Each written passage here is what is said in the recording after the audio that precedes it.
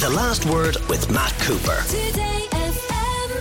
McDermott, writer for the Irish Times, and of course our movies person as well, and Ben Finnegan from the 5 at 5 and 6 at 6 are with us for the week trending. And there's a story breaking this afternoon that's getting a bit of attention online. Why is it that people going through security at Dublin and Cork Airport in future will be made to take off exactly the type of hoodie that I'm wearing at present? Oh, you're talking to me? Okay. Yes. I don't really know why. It seems to be a security measure. DAA has been asked by the Irish Times why this is happening. Apparently it's been a rule for a long time, but it hasn't been enforced, that if you're wearing a hoodie or oversized jumpers going through the scanner, you're going to have to take it off. What if you're wearing anything underneath, Ro? Well, hopefully you will have a top underneath. And I think a lot of women were concerned, saying, what if I am only in a bra? What if I am not wearing a bra? Lads were saying, we're told all the time to not walk around topless, and suddenly this is going to be enforced in airports.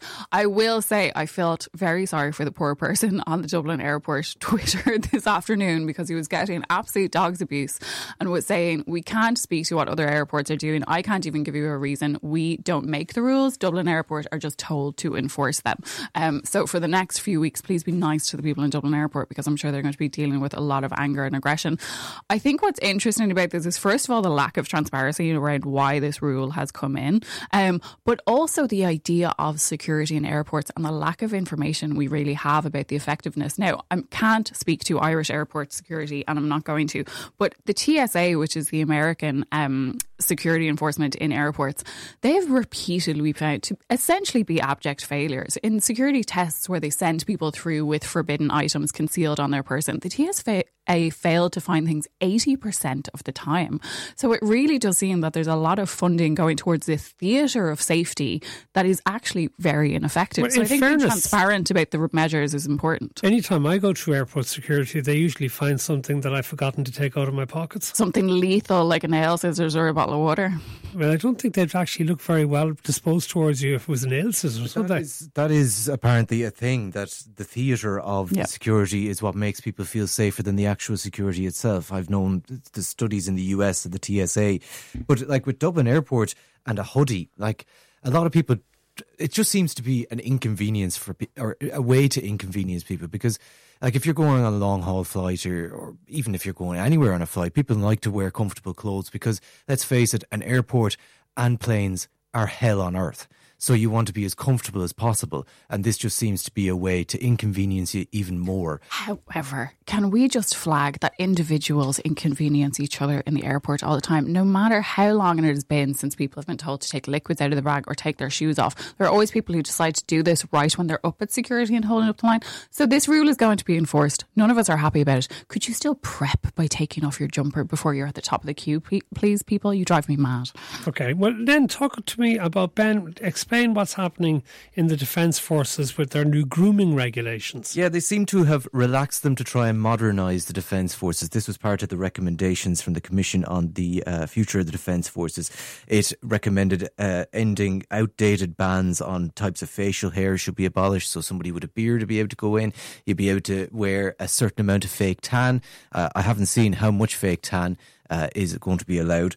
You're going to be allowed to have nail varnish as well.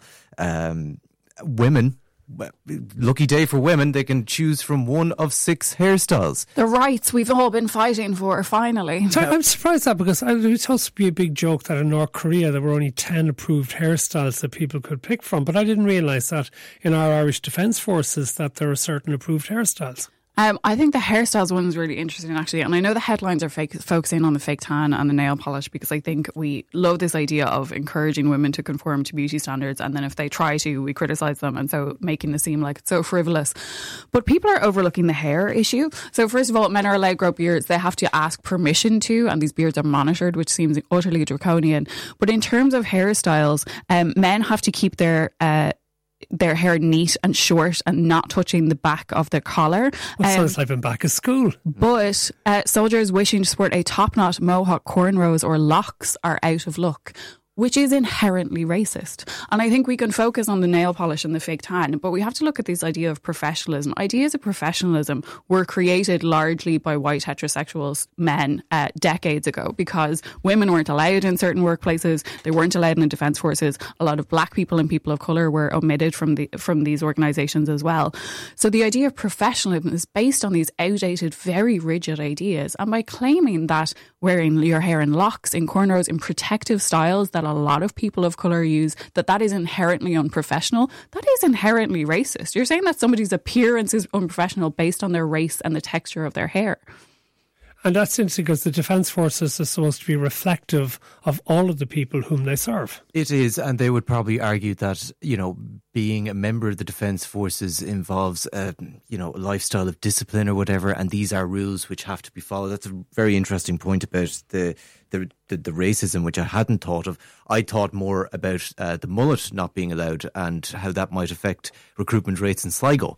But these ideas of discipline, of neatness, of, polite professional appearance, they do have these ideas of sexism and racism within them, because essentially you're policing the texture of people's hair and how they present themselves, and saying that your identity has to be consumed by these standards that, again, were created decades ago by white men. Let's talk a little bit more about policing of people and the reaction among some people, which we referred to earlier in the week, but I think it's worth coming back to.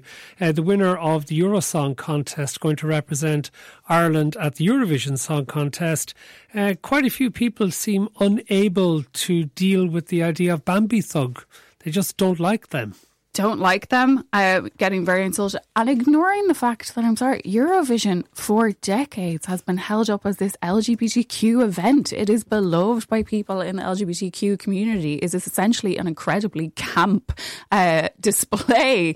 And for years, countries have been sending glorious gender diverse people who are trans, people who are openly gay and, representing that beautifully. They're overlooking this. And the issue here isn't Eurovision, because people aren't objecting to the nature of that every single year. They're objecting to their own bigotry and their own very rigid ideas of what gender should be and how we want to represent Ireland. And there's just this holding on to this idea that Ireland needs to represent itself with traditional gender roles, which is, again, these are just outdated views that no longer represent the reality of who we are today. And the simple fact as well, I watched the Eurosong on the Late Late last week. That's Friday night. It was by far the best performance and best song. Like, a lot of the songs were absolute dirt. They have been for years. They've been yes. So dull. But when you look at the Eurovision over the last couple of years, out of all of the 6 performances on Friday night, Bambie Thug's was by far the most Eurovision. And why shouldn't we try something different? And as far as I'm aware, they are the first non-binary Irish entry. So let's modernise.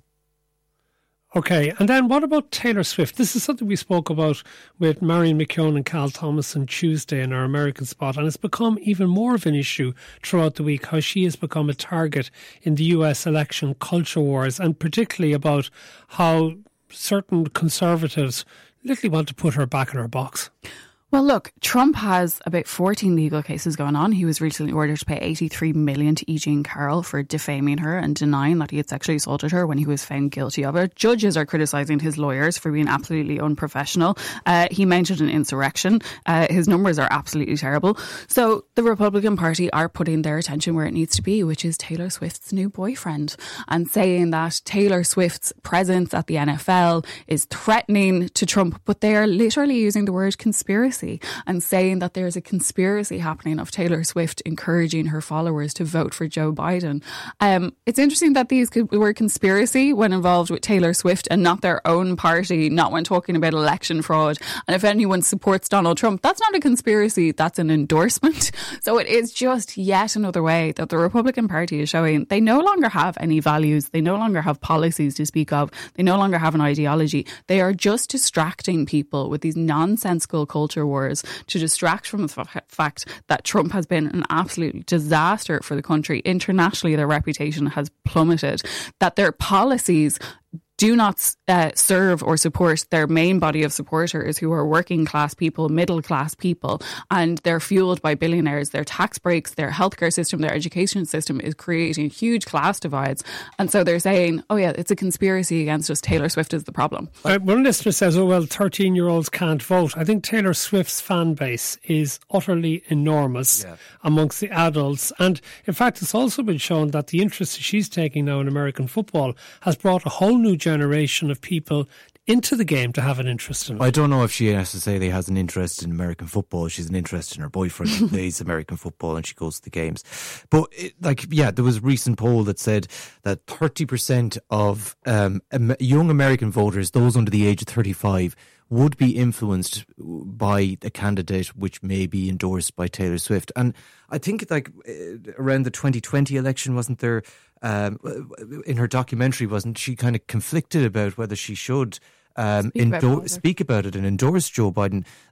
She's well within her right to do it, and people are well within their right then to say that, oh, well, that's an unfair advantage. But it's not really, because, people look up to Taylor Swift. She's a role model, and if she could turn around, hypothetically, I don't think she will, she could turn around and say, vote for Donald Trump. I don't know, would that influence the 30% of people who say that they would be influenced by her vote? I think they say, there may have been a loaded question there, that if Taylor Swift said she was voting for X, would you be more inclined to vote? They're probably going to vote for Joe Biden anyway. If you're a big Taylor Swift fan, you're probably not going to be too conservative, certainly since she left her country music days behind. I think the problem is the Republicans are relying on Democrats being so disillusioned and disconnected that they won't turn out to vote at all. They're not worried about more people voting for Donald Trump. They're worried about Democrats not voting. But celebrities have always been used to encourage voting. There's the Rock the Vote campaign every year where celebrities sign up to raise awareness. And so it's not even about converting voters. It's about highlighting the issues and making voting seem cool to younger people, which has been a campaign that's always used. And if Taylor Swift, and I agree, Ben, I don't think it's going to happen, if she turned around and said people should vote for Donald Trump, you can be absolutely sure they wouldn't be calling it a conspiracy then. You'd be calling it a logical endorsement. Yeah. So we've a bank holiday for next month for St. Patrick's Festival. We have a bank holiday for the second time coming this Monday because of St. Bridget. But tell us about the Catholic Herald, which I think is a UK publication, arguing that St. Bridget and St. Patrick have been commandeered by pagans and commercial interests, Ben. Yeah, well, firstly, with the Bridget's Day, they say that it has been commandeered by people who are celebrating the Celtic goddess Bridget, who came before this Saint Bridget, and that it's been revered in pagan culture, while St. Patrick's Day is commercialised, that the hell has been commercialised out of St. Patrick's Day. And sure, even if you look around Dublin in the next month, you will see everything leprechaun-y and green going up to bring the Yanks in and bring in their money. But even the official name of this public holiday this weekend, it's St. Bridget's Day / Imbog, which is a pagan Celtic festival, which celebrates renewal and spring. So, even the idea of this Catholic Herald trying to argue that, how dare the pagans take over this when, paganism is... The history of paganism goes way further than the history of Catholicism in this country. And then you have the British... and I'll just find it here, the correct title. The British Pregnancy Advisory Service, its website, also has an interesting take on St. Bridget of Kildare. Well, St. Bridget was always the patron saint of babies, children whose parents were not married, and midwives. And there are also takes that Bridget was basically the first abortionist, Ireland's first abortionist. But this comes from basically the relationship with midwives who traditionally in pagan times would use herbs to induce abortions. But this is also supported by academic research. There are research papers that say 4 Irish saints are accredited to performing abortions, otherwise known as the abortion miracle motif. The 4 saints are St. Bridget of Kildare, Kieran of Sagar, Aid MacBrick and Cainach of Agava. And each of those 4 saints they share the similar motif in stories where they bless a mother's womb, resulting in a mother no longer being pregnant. So these are not invented stories. But I also think there's such an irony to the Catholic Church complaining about how St. Bridget is represented. They were not the ones behind the recent push to acknowledge her. These are coming from governments. These are coming from NGOs. These are coming from feminist organisations who are acknowledging the deliberate erasure of female knowledge and the lack of awareness around Irish women's stories and how women are raised from history. So to ignore St. Bridget for years, to allow St. Patrick's Day to become an absolute alcoholic festival, and then say, oh no, once you support women and once you bring in a holiday that people are happy to celebrate outside of the church, then it's a problem. And I actually think it's so wonderful. I hosted an event last night down in Naas for St. Bridget's Day. It was with Hot Press. We have a series celebrating Irish women artists in association with Bridget's Day to highlight the work of it. Last year we screened Nothing Compares by Sinead O'Connor. Last night we showed a film about the Dunn Stores strikers in the 1980s and interviewed the strikers. And so using St. Bridget as a way to celebrate women is incredible. So of course some Catholics are mad. Okay, Ben, how's the deposit return scheme which came into operation yesterday gone? Have people been online complaining about it? We can't find somewhere to bring our tins and bottles. People are always going to complain. They, excuse me. The biggest complaint I've seen, it's a deposit, first of all. And the biggest complaint is that people seem to call it a tax. It's not a tax because... Yes, you can get your money back. You can get your money back. There was an issue yesterday. A retailer had basically charged people a deposit on bottles that they shouldn't have been charging on, and then the retailer said that, oh no, that's fine, you'll get your money back. And I spoke to Return, the company that was running it, last night, and they did say that, you know, as long as you keep your receipt and if you were charged for a deposit, when you will get your deposit back, even though this retailer was arguably trying to pull a fast one by trying to charge people extra for items that they shouldn't be charged for. Like, it was a very simple, very clear laid out scheme and process that the bottles with the certain logo on them, you will be charged extra for them, not the ones that will still be in stores until the end of May. That didn't happen, and then they had to firefight after the shop just went rogue. Well, that, in fairness, that's a much more confusing instruction than please take off your hoodie, and people are still mad about that. It is, yeah. Okay, just to finish, we will be previewing Rugby's Six Nations during the Last Word in Sport, but there is also a report come out of Britain which says rugby for children in schools is a form of child abuse, Ro. This is not a new study, or this is not new data. These are decades of studies, but this particular study is released. There are two authors, sociologists of sport, two sports psychologists, one of whom is Gary Turner, who's a multiple former world champion in kickboxing and jiu-jitsu. These are not people who are not invested in sports. These are not people who are not interested in sports. But the data is unequivocal and inarguable that contact sports, particularly sports like rugby, where there is a focus on tackling people and taking people down, are causing micro traumas in children's brains as their brains essentially move inside their own skull. So this isn't something that can be solved by putting a helmet. It's the impact of a tackle or a fall moving the brain inside the skull. They're seeing dementia in people 18 years old. They're seeing early onset Parkinson's. And I have to say, I was listening to interviews with these scientists and psychologists who've been studying this for years, and these sports psychologists, and the responses to them have been mortifying. People just outright denying these developments in science because they're invested in the idea of children need to be able to play these sports. You can play tag rugby. We've already brought in legislation that is designed to keep kids safe. We don't let kids smoke. We don't let kids vape. We insist that they wear seatbelts. We insist that they use car seats because we know that children's safety is important. But when it comes to sports, people get so defensive against inarguable evidence that this is causing brain trauma. You will hear this is PC madness and all that. Let the children play rugby. But there is a serious point to be made behind that as well, that like the case of Jeff Astle, the West Brom player who died a number of years ago. He headed the ball too many times and basically had like Alzheimer's later in life. There is a case to be made that if children are allowed to play full contact rugby and they develop some sort of neurological issue later in life, then rugby is liable for causing that. So it isn't outside the realms of possibility that there are cases to be taken in years to come. Rugby players are already suing rugby union because of the damage they've We've inflicted. spoken to someone like Steve Thompson on this programme about his memory loss. He can't even remember the Rugby World Cup final he played in. No, and children under the age of 13 aren't allowed to head the ball anymore unless, and then as teenagers, only in competitive, not in training. California is banning teenagers from playing American football because of the amount of college footballers who are again presenting with brain injuries. And I think what's so important to remember, there was a gorgeous film out 2 years ago, Lakelands, about a GAA player who received too many concussions, who was not allowed to play any sport then. If you love sports, make sure your kids are playing tag rugby. It's that simple. We invest in a different way. Ro McDermott, a contributor to the Irish Times. Ben Finnegan from the 5 of 5 and 6 of 6 here in the Today FM newsroom. Thank you. The Last Word with Matt Cooper. Weekdays from 4:30. Today.